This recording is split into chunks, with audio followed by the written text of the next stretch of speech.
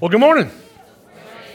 Great to see everybody this morning. Glad you're here. Glad you're with us. We've been working on the marvelous marriage. How do you experience a marriage where people look at it and go like, wow, they marvel at it? And we started at the first foundational piece to it is to understand that marriage is all about oneness. But you're not the one who makes you one. God makes you one. When you get married, the Bible makes it clear. He makes you one. Then you get a chance to decide whether or not you're going to live according to what God has done in your life. And the second thing was acceptance. Coming to realize, whoa, in this marriage, the goal isn't that we change the other person. The goal is that we actually accept them. With the good and the bad, all of it. We accept them. That's us. We're in this together. And then last week we talked about values, that you value what they value. Even though you may never value it as yourself, it doesn't come from you. You value it because you're one with that person. So you should be at some point asking this question. When do we get to the place where they change? Like, how is the other person ever going to change if all I do is accept them and value them? Right? They're never going to know what's wrong with them. Like, how are they ever going to change? We're just going to stay like this forever. And we are going to talk about that today. Kind of an opening sentence is this. If you walk with Jesus, you will grow. There is no such thing as I am walking with Jesus. I'm building my marriage on the Word of God, and I don't change. Because you're alive. The relationship with Jesus is alive. Therefore, your marriage is alive. So we've been using some pretty big passages. Today, we make up for all of that with this one simple passage. This comes from Ephesians chapter 5. And in the book of Ephesians, he first starts out and he lays out what it means to come to Christ. And he lays it out this way. He says, you were dead in your trespasses and sin. You had no hope. You had no hope of a relationship with Christ. You actually had no hope of experiencing joy and what God wants for your life. And he says, and Jesus came, and it literally says, not by works, you couldn't earn it, but by grace. It's a gift. And he offers that gift. And today, a little bit later, we're going to experience a couple of baptisms. And that baptism represents that this has already happened in their lives. They've already interacted with Christ, come to realize that their sin is the problem. And only Jesus can wash them, forgive them, and wash them clean. And he walks all that way through in Ephesians, and then he said, because this is true, because God has made you a new person, he has this relationship with you, now live this way. And that's where we pick it up in Ephesians 5:21. And before Ephesians 5:21, the verses right before it, he's talking about the church. This is how the church should treat each other. After Ephesians 5:21 and 22, he starts the biblical passage on marriage, where it is you want to know how to be married? You go to Ephesians chapter 5, 22 through 31. And he says this, submit to one another out of reverence for Christ. Submit to one another out of reverence for Christ. Today's whole message, I'm not going to teach you necessarily all the things about how to submit, although we'll talk to it some. The issue today is why. Why should I submit to the other person? Where does that power come from? How do I interact with my spouse? It's out of reverence for Christ. It's out of this relationship that I have with Christ that he talked about in the ones that came before. Submit to one another. So you may have heard some Bible stuff before and heard that the Bible teaches that the wife has to submit to the husband. I'll teach you a little bit about that, and there's some real big truth to that. Did you know the Bible teaches that the husband has to submit to the wife? Did you know that? Did you know the Bible teaches the husband has to submit to the wife? Submit to one another out of reverence for Christ. Not out of the personality or the power or the amazingness or even that they deserve to be submitted to. You're not submitting to the other person because of who they are. You're submitting to the other person because out of your relationship with Christ. So here's our big idea for today. Tell me what you trust God for, and I will tell you what I can trust you for. Tell me what you trust God for, and I can tell you what I can trust you for. In all of your relationships, when you start out that relationship, most everything you do is to get trust from the other person. Why do we bring roses? We bring roses because it makes you happy, and then you think you can trust us. And you think we're going to bring roses forever. We kind of say that. We kind of intimate that. We kind of, right, along the way. And along the way, when you're dating, you start making all these promises to each other, right? And then marriage is the ultimate promise. That's what marriage is.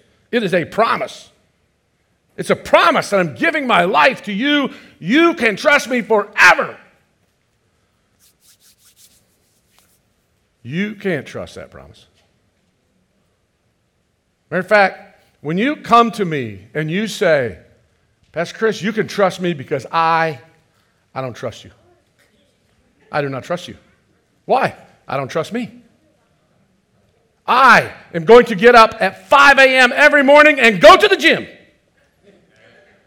No, you're not. Any promise that you've ever made, you break.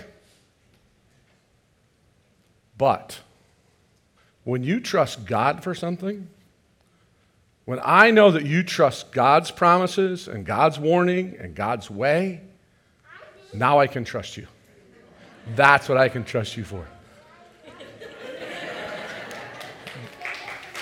Give them some money.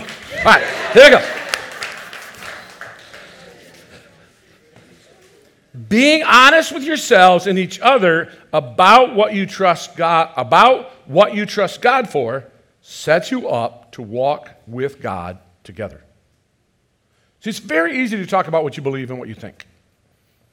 This is what I believe. This is what I think. This is what I believe. This is what I think.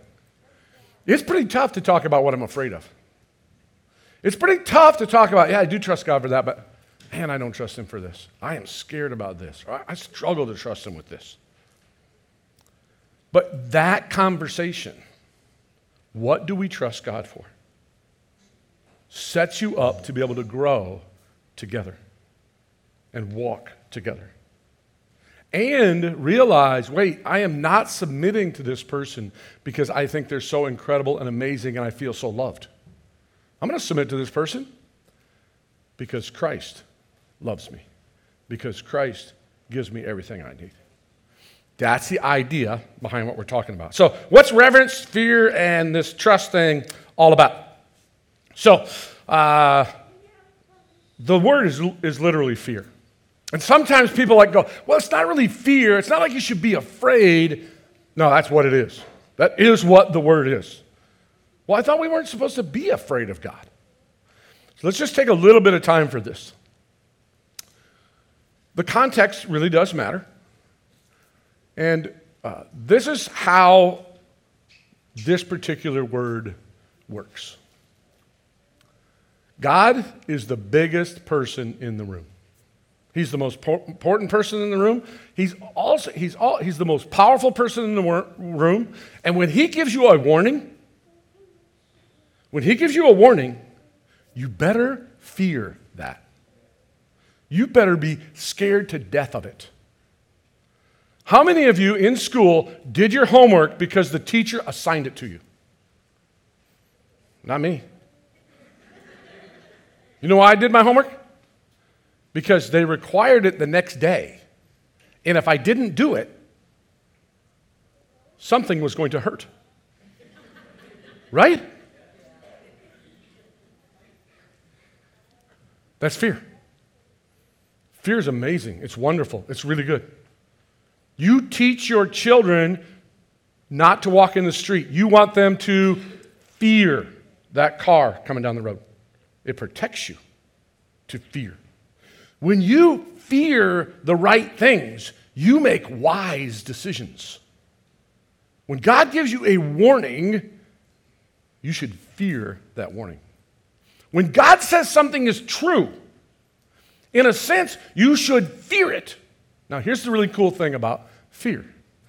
It's identical in many ways to trust. Because the same God who gave me a warning gives me a promise. And I fear that warning and I trust that promise. It's really the same action. You are putting God's role in your life, that role that God has in your life, you're going, He is the role. He is the truth teller. He is God. He is the one I can trust. That's reverence. So out of that relationship with God, His warning, His word. In His word, you should fear the word of God. Why? You're going to answer to it. Absolutely you're going to. All of us we could go through your life right now. And you could pick out places where you ignored the word of God instead of fearing it, and you regret it. The warning, the wisdom, the word, and His promises. Secondly is submit. Submit's a very simple word. It means to obey. It means to put myself under somebody else and do what is best for them or what they tell me to do. It's not a complicated word. You actually don't need to study it much other than I'm not the boss. Something else is the boss. Both submit, but you have different roles. The husband's role is he's responsible. He is responsible for all of it. That's what a leader does. He takes responsibility for all of it. I never, ever, before God, get to go, Lori, it's your fault. I'm responsible. All of it. The role of the wife is to submit. The Bible is crystal clear about this. But there's a really important part of the word submit. You choose to submit. There is no such thing in the Bible as forced submission. God will not force you to submit. God will not force you to do what He says. He offers you the opportunity to submit. And when we submit to one another out of the reverence from Christ, it is our choice to do so. Never, men, do you say to your wife, you have to submit, the Bible says so. You just took away the choice. No. And that part of the Bible wasn't written to you anyway. It was written to her. The part that was written to you is, you're responsible. That's what it means. I'm going to love my wife like Christ loves the church. Christ is responsible for the church. So, how does that work its way out? Like, how does it work its way out in a relationship? For the lady, it works out pretty much like this. And if you want to turn your man's face white, sit down with him and go, you know what, hon? I realize from the Bible I am not responsible for any of this. I'm free. So, babe, tell me something. Where are we going? And how are we going to get there? And how are we going to measure whether or not we're getting there? And what do you want me to do? I'll do it. But know this, babe. All of it is on you. All of it. Out of reverence for Christ, you just submitted to your husband and scared the something out of him.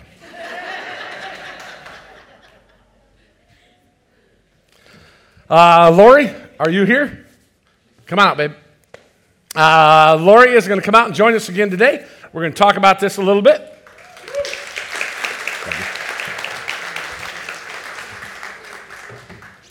And so our question for today is, can you tell us of a time when you had to submit to me out of reverence for Christ? Because of your relationship with Jesus, you submitted to me. So we talked about this in one of the other services that we had together, but I'm going to tell you a little bit more about it. So I'm going to go back a little bit further. We had just finished trying to raise support. We had been appointed to Togo, West Africa as missionaries, and we had just resigned because the churches didn't think, because of my arthritis, that we could do it. And so, being the submissive wife I was going to follow him. So he said we couldn't do it, couldn't raise the money. So, being the submissive wife that I told him he was a wimp, and I followed him. And so we resigned. So I was very submissive at that time. And so a church in Tuscaloosa, Alabama, had called us to go down there and become youth pastors. Well, he was a youth pastor. I was his wife. I was following him. And so we had all our things packed up, and we were in a car and with our 4 children, and we were driving to Tuscaloosa, Alabama. We were all very excited, and we were going down there. We had no place to live. We had all our belongings in the car, and we were an hour from there, and I was very excited. I was thinking about it. Oh, we were going to find us a house. We'd never had our own house before. We had a trailer, but never a house, a trailer in which my son was living in the closet. And then, so we were going to buy a house, and I was thinking to myself, and I said, oh, honey, I'm so excited about moving down to Alabama. I was thinking about all the things we were going to buy, and then I thought, honey, so exactly how much money are we going to make in Alabama? He was very, very quiet. And for quite a long time. And I said, honey? And he said, well, I'm not exactly sure. I don't think I asked them how much we were going to make. And so I'm thinking, sitting there, I'm thinking, okay, I'm thinking, am I a God? Mm-hmm. He didn't ask them how much we're going to make. We have no place to live down there. We don't know anybody down there except the pastor who I think he's talked to about getting a job. I'm thinking to myself, God, did he ask him? Do we have a job down there?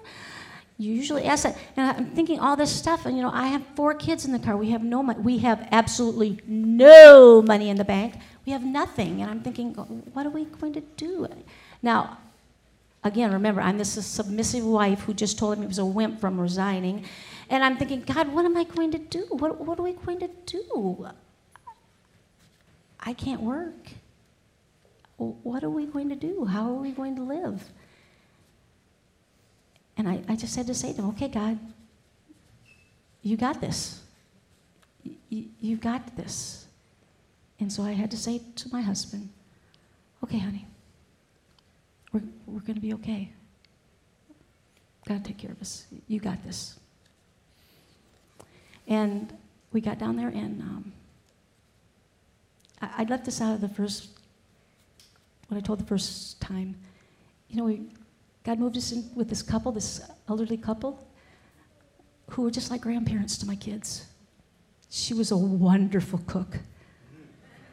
We cooked together. We baked together. And they were awesome. In fact, we really didn't want to move out. Then we found a house that we rented for a while, and then we bought our very first home down there. They didn't pay us a lot, but they paid us everything we needed. God took care of it, and he did. God's got this. He took care of us above and beyond what I ever dreamed. So how do you think that impacted you? How did that change you? He showed me that no matter what, he's going to take care of me. That when I follow him and when I follow my husband, he's got it. He's going to take care of it. He's going to take care of it more than what I ever thought he would, better than I ever thought he would. And that my husband cares more about people and taking care of them, and that no matter what, we're going to be okay. And what would you say was the long-term fruit? Is there anything you've seen as terms of the long-term fruit? I've seen him bring our hearts together. I've seen him let us laugh about the funny things in our life, the crazy things both of us do. And we can laugh about that. We can laugh about the things that I think that are, I used to get all uptight about. I don't have to get uptight about it because I know that no matter what, we're going to be okay, that God's going to take care of us no matter what. Cool. One of the things I saw was that for our children, they got to see God come through in the impossible. They got to see God provide when you don't have anything. And when you don't have anything and you're praying for God to provide, as adults, you're actually praying going, oh man, I hope God comes through. Like you're scared to death. Oftentimes you don't even, at that point, I'm like, what did I do? And then later you watch your kids and they get to tell stories about what that was like for them. And oftentimes we make decisions not to submit to one another because we're protecting the kids. I'm doing this for the kids. I'm saving the kids, right? But the truth is, you're missing out. They're missing out on watching God provide in ways you just never dreamed possible. And I don't want you to think that he just provided. Our kids got to do things and see things that I thought only rich people got to do. I grew up poor. But because we trusted him for things, my kids got to go skiing, water skiing, boat skiing on these huge boats. And we got to do amazing things. We didn't have the money to do that, but God provided it. And that's even better than having the money to do that. That's even better to watch him do it. It's amazing. Thanks, babe.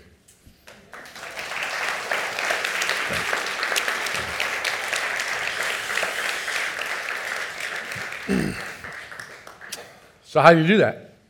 How do you make that choice? Because remember, the role that God has in your life, that's your choice. This is a pretty cool thing to think about. The role that God plays in your life is not actually God's choice. Because he's inviting all of you to let him into your life. He is inviting all of you. He wants to be the person that will give you the power and the might and the love that you can submit to each other. There's no one in here that God's going, I like that one, I like that. No, not that one. No, not you. It is your choice. Just like it's your choice whether or not your parents play a big role in your life. Just like it's your choice whether or not your kids, your lives are surrounded around your kids. And you're, right? What role do they play in your life? You make this choice. How do you do that? Well, there's this simple question, which is, who does Jesus say that I am? Who does Jesus say that I am? And when he brings that question before you, or you bring that question before yourself, you have a choice. Jesus says that I am his child. He says that this life does not matter, but life in him does. He says he's forgiven me, he's made me holy. That's a big one for you men. Huge. Because you're like, I can't do this. I can't take on this responsibility. I have all these other things I want to do and be, and there's this conflict, and I didn't have a dad, and no. At that point, you have a choice. I am going to believe what Jesus says is true of me, and therefore, I'm going to submit to my wife. Or, no, Jesus, you don't have that role in my life. My feelings do. I'm going to go with my feelings. No, Jesus, you don't have that role in my life.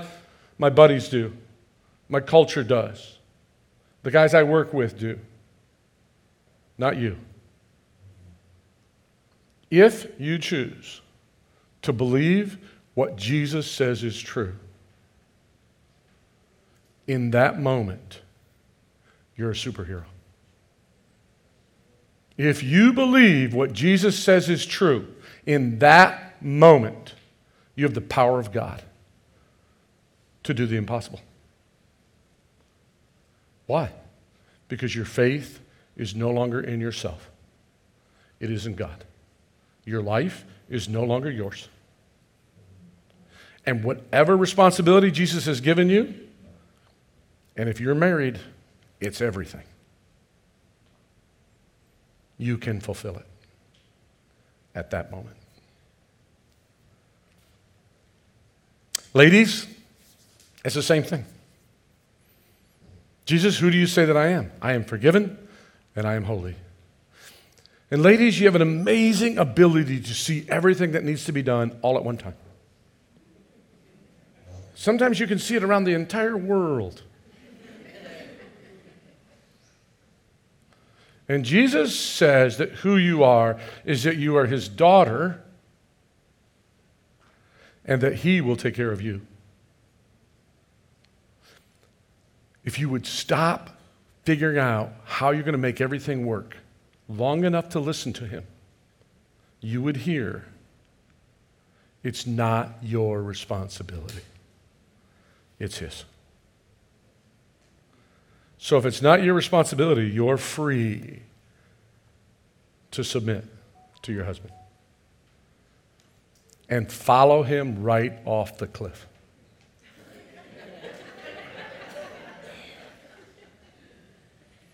Because God promises he will catch you. He promises he will catch you. You will never know what it's like to be caught by God until you walk off the cliff. The second question is, what does Jesus say I want? What the Bible says, that Jesus says you want what he wants. In the earlier part of Ephesians, he walks through how Jesus has changed your life and how you truly want what God wants. He has changed you from the inside out. You want what God wants. Again, the question is not, what do you want? The question is, what role does God play in my life? Jesus is the one who tells me what I want, not my feelings, not the moment, not my friends. We started with, well, when is my spouse going to change? When are they going to find out and see that they need to change? Well, any couple, but any person who chooses to submit to the other person out of reverence for Christ changes dramatically, and they never stop growing. I've been married for 43 years. We are still changing and growing. Why? Because you can't walk with Jesus and not grow. It's not possible.